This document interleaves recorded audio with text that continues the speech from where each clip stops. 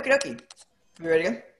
So if we could pray it in real quick, I'll go ahead and get started. Father, thank you so much for these just amazing mentors and just the wisdom that they just want to pour out on us so freely. So I pray, Father, that you just open our minds and open our hearts, Father, to addition to all the business and all of the economics and everything that we can learn, Father, but also to just how the way that Mark really does keep in contact with your heart, Father. So I just pray that you would give us listening ears and watchful eyes for this next half hour. In Jesus' name we pray. Amen. Amen. Alrighty. Amen. So, Mark, you work for Elliott Wave International, which is, I'm sure, having an interesting time right now. Could you explain exactly what Elliott Wave International is? So the idea behind the Elliott Wave methodology is that it was discovered by a guy named Ralph Nelson Elliott back in the 1920s, and he got sick with tuberculosis. So he was sitting on his porch in the sun recuperating in San Francisco. He was an accountant, and as only an accountant would do, he's going through, for relaxation, he's going through price charts of the markets, and he's just kind of flipping through these price charts. And he noticed that the market seemed to move in patterns.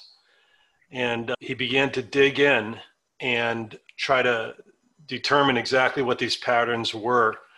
And he ended up putting together, kind of codifying it through a series of letters he wrote to people who were big Wall Street people at the time. And he started trading on that information and started doing very well. And he wrote a small book that didn't do much, and then he died.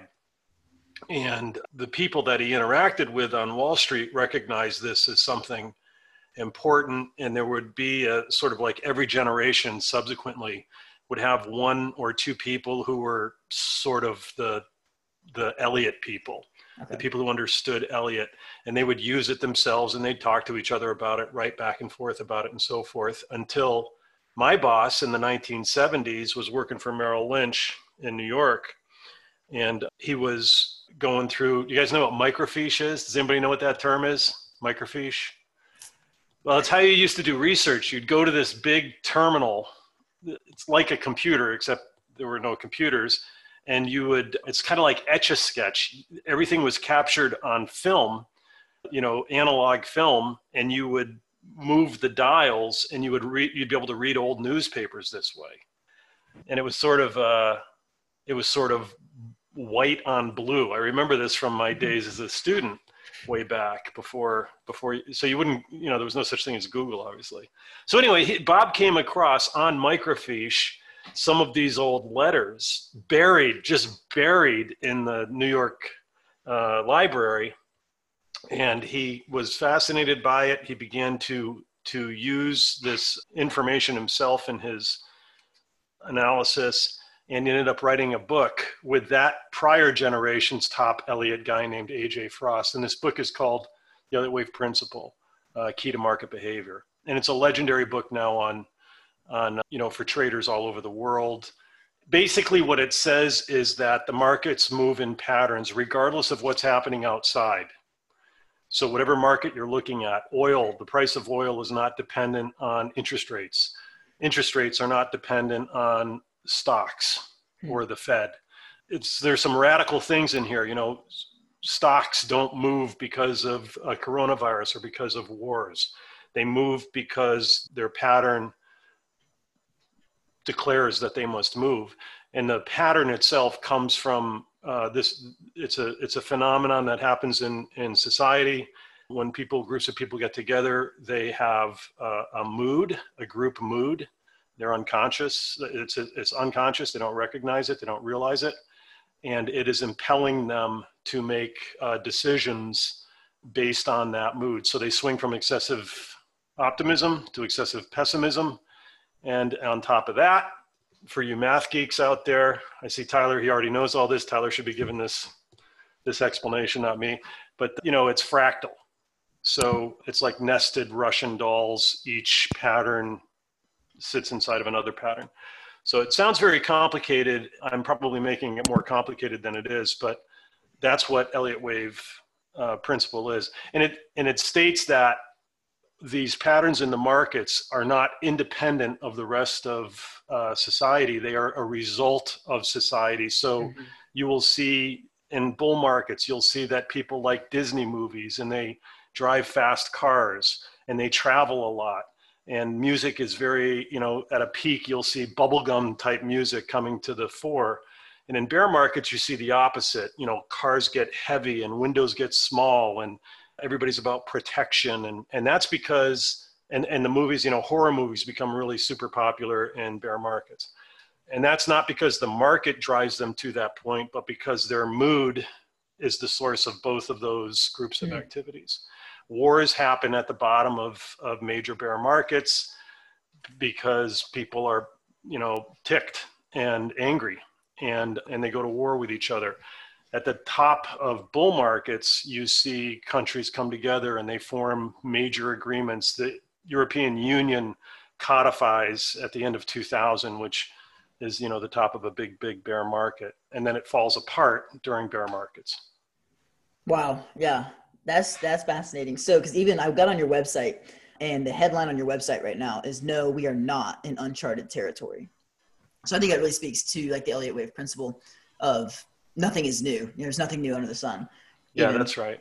So even in conversations I've had with you in the past, something you do really well is you always loop back to where's the kingdom in this? So I was just curious. I read on LinkedIn, I think your company has about 70 people. So obviously there's ministry there, but how does discipleship and how does your faith in general play into your daily, like your work, but also just like with your company? Yeah, the big thing for me is, listening prayer. And I'm where I am with my job because of that. I mean, I haven't left where I'm working. I'm called to that place. And, I really try to, I don't do this all the time, but I try to at least once a day commit to some time with God to really listen. And everything else for me comes out of that, really. So discipleship opportunities come out of that. Discussions with my boss come out of that. He's an atheist, brilliant guy, wonderful person, very generous, but an atheist. And so for me, it comes from listening prayer. It's the way I get intimate with the Lord. It's how I know what I'm supposed to do, like in life, from purpose down to the next couple of minutes. And I actually wanted to talk about that during the teaching session. Yeah, well, we're right there. So yeah, the timing is perfect timing. The timing is right. So yeah, as I was praying this morning, doing listening prayer, I sensed that I should talk to people about listening prayer. And I know you guys are familiar with it, very familiar with it. Seth's book was a landmark book for probably many of you. It was for me. So just to kind of get an idea of where everybody is, how many people, would you say you do quiet listening prayer where you stop and ask God questions and listen for an answer, say on a weekly basis? Does that happen for everybody, most everybody? Everybody, yeah, every day? Happen every day for folks? Some people, sort of. I got my hand sort of raised. Yeah. Well, what I really wanted to do is encourage people in this to make this an ongoing habit, not just of a certain time of day or anything like that, but when you hit questions, I find in my own life that it is the source, it's the wellspring for so much else. And, the way people do listening prayer in different ways, this is how I do it. This is from this morning, I guess, 3:30. Yeah. So I just sit down with a pencil and a piece of paper and I ask God questions. And typically my first question is, God, is this a good time for listening prayer? And usually it's yeah, but sometimes it's no, go apologize to Catherine for being a jerk yesterday. That literally happens to me pretty regularly. Or call, a friend and offer blank. Many times it's kind of well, first take a look at such and such an area of scripture and then something will happen through that area. So, and I'll just go through and say, okay, so what first? This says get clean. So I just, I got on the floor and I confessed. And then now what? Worship. So I worshiped. It's not always like that. Oftentimes it's different, a different order, or not all of those things are part of it. Now ask for help with the Global U meeting, with this meeting. Review the invite. And then down here is very clear direction on how I should handle this time. So I've got other examples. The other day, our company's working from home and has been for a month. And the other day, I kind of sensed that the marketing group needed some principles that we could live by. We've been doing it long enough that we kind of had it. We were able to accomplish some routines, put some routines in place. And so I sort of stepped back and asked God about that and said, he said, so what now? Make a list for work, a list of priorities. Yes. Here on email, here. And then I got a list of daily priorities from the Lord. Number 1, we should change the hero daily. Number 2, we should change the graphics on the hero every 2 to 3 days. This is very detailed. And so sometimes this is what happens in my prayer times. And so I know you guys are, you talk about pivoting a lot, especially right now. One of the advantages of listening prayer is that it helps you make sure that you are constantly connected to God's plan for you and your plan for the world, his plan for the world through you, on a moment by moment basis. So that for me, listening prayer has kept me flexible, has kept me constantly in a posture of questioning whether I'm to continue what I'm currently doing. It's corrective, and that's just on the business side or on the life side. Then there's all the other things that it does. So I want to encourage people to make sure that you're doing that and to think of it first. Many times I'll think of my strategy first. I'll think of planning first. I'll grab a spreadsheet, but I would encourage everybody to sort of make listening prayer a go-to for every question that you face. Yeah, that's really, really good. So something we ask like a lot of the mentors about is, what is work-life balance? First off, what would you define like an ideal work-life balance? Because this is something that we just like, there's like the startup mentality of, you're working, all the time. And then, but you see people leave their families behind, but then you still have to be able to provide for your family. So what does work-life balance look like for you? Yeah, that's a really, really interesting question, and a really good question, because I get it wrong all the time, and where I'm going to get it wrong is I'm going to get it wrong on the work side and on the ministry side. I'm going to just throw, because there's, I can be effective. I know that. I mean, it's just like, there are needs, there are always needs. Things aren't going right. They're visceral needs, where sometimes maybe on the family side, or on the life side, it's not as visceral, those needs, So for me, with my personality, and probably 100% of you guys, that's going to be where you're going to go. You're going to overwork and under relationship.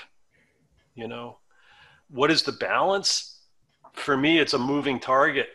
I mean, I happen to be married to somebody who gets this, and Catherine is, terrific this way. So for me, it's seasons. There's seasons where I just go after something and then I overdo it.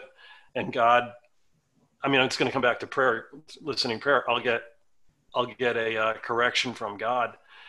There are multiple times, like landmark times in my past, where I've been overwhelmed with what I have to do. And I can't even see the future with hope because all of this looms for me. And typically it's because I've become overcommitted. I've committed myself to things. And I've got times that I can think of where I said, Lord, can you please help me with this? And the first thing that comes to mind typically is confessing that I've taken on a lot of things that aren't mine to take on. And so I'll confess that, ask him to help me out of it. And he'll say, call so-and-so and ask to be released from this, and write so-and-so and ask to be released from that. So the balance for me, I can't give you a formula. Right. I can give you something better, which is an admonition to stay connected to God. If you do that, the work-life balance thing will work out. You'll make mistakes because you're human, but God will correct you because he's faithful to do that. So, I mean, I work, a typical week for me right now is I'm putting in, 18-hour days because I've got so much going, and we're trying to, it's our season of expectation from people in the world and our business. And this is the time when, like my boss says, he says, this is the time we need to cook. And so that's just what's going on. And at a certain point, and you can get caught up in that, the intensity of it, and the rush, the rush in the 70s meaning of that word. It's intense. It's fun. Right. It's a rush, it goes to your head, the adrenaline, and you can get caught up in that. But at a certain point, if you're connected to God, he's going to say, okay, hang on, Mark, it's time to shut it all off and go for a walk with your kids or your friends. That's really, really good. Thank you. You're welcome. Mark, good morning. Thanks for jumping on. Hey, what's up, Josh? So one of my questions, we talked about this in Spain when you were out there, and I'm sure a lot of people, a lot of students or people might do this in the future, like listening prayer. So, I mean, it's kind of like a stage in your journey with the Lord where, I grew up in a Baptist background, so, you have your Bible and that's how you hear from the Lord, but like progressing, hey, God still speaks today. I can still hear from him. Like, how did you make that progression, if you still remember? And like, how did you, learn to trust the voice of the Lord and like have the patience to like hear the small whisper from God? What was that early journey in your listening prayer life? Yeah. I mean, I didn't grow up in a Baptist background, so I didn't come with the need to sort of break that formulaic approach. I became a believer in my 20s. And at a non-denominational church, and I had a massive hunger for the word, and I would propose to people that if they just read the word, they will likely come to the conclusion that God speaks to people today, or has in the past, and there's no reason to think that he wouldn't today. In my own life, where it became a thing that I recognized that I was doing and that I was depending on, was in 2001 when my dad died. And he and I were very close. And he died. It wasn't unexpected. He was sick for a long time. But after he died and we had the funeral and whatnot, I was in my late 30s. He died pretty young. And so I came home. We all came home after the funeral. And I said to Catherine, my wife, the kids were little, and I said, honey, is there any way I can go away? And she said, well, what do you mean? And I said, I think I need to get in the woods for a couple of days. And she said, yeah, absolutely. So I packed a bunch of stuff and went up to this place nearby here on a mountain, and I pitched a tent, and I remember trying to go to sleep. I heard every mouse within 2 miles, every rustle it made, and I'm like, what am I doing here? This is stupid. I'm not. And I would get a few minutes of sleep and then wake up, and the next morning the sun came up, and I got together a cup of coffee somehow, and I'm sitting there watching the sun come up, and I had a notepad with me, and I thought I was just going to write, but instead it was a prayer. I began to ask God what my dad's life meant, and it was holy. And there's no way I could have conjured it up. It was honest, it wasn't like my dad had it all together or anything like that, but I loved him, and I had a sense that God loved him. I knew he loved him. And I also knew, because of that he was in heaven, because of that time, that listening prayer time, that my dad had gone to heaven. It wasn't that open of a question, but there was some question in my mind. And so I still have these notes. I need to frame them. I mean, I want to make a monument out of them. But I got hooked because that, and it was maybe an hour or an hour and a half. I don't know. Time stood still, as they say, and then I was done and I was like, all right, I'm out of here. I packed up. I drove in the driveway and Catherine was like, I thought you were going for 2 or 3 days. And I was like, nah, I got what I need. And when God speaks to us, to me, it's more than food. It's a whole other category of sustenance, So I got hooked.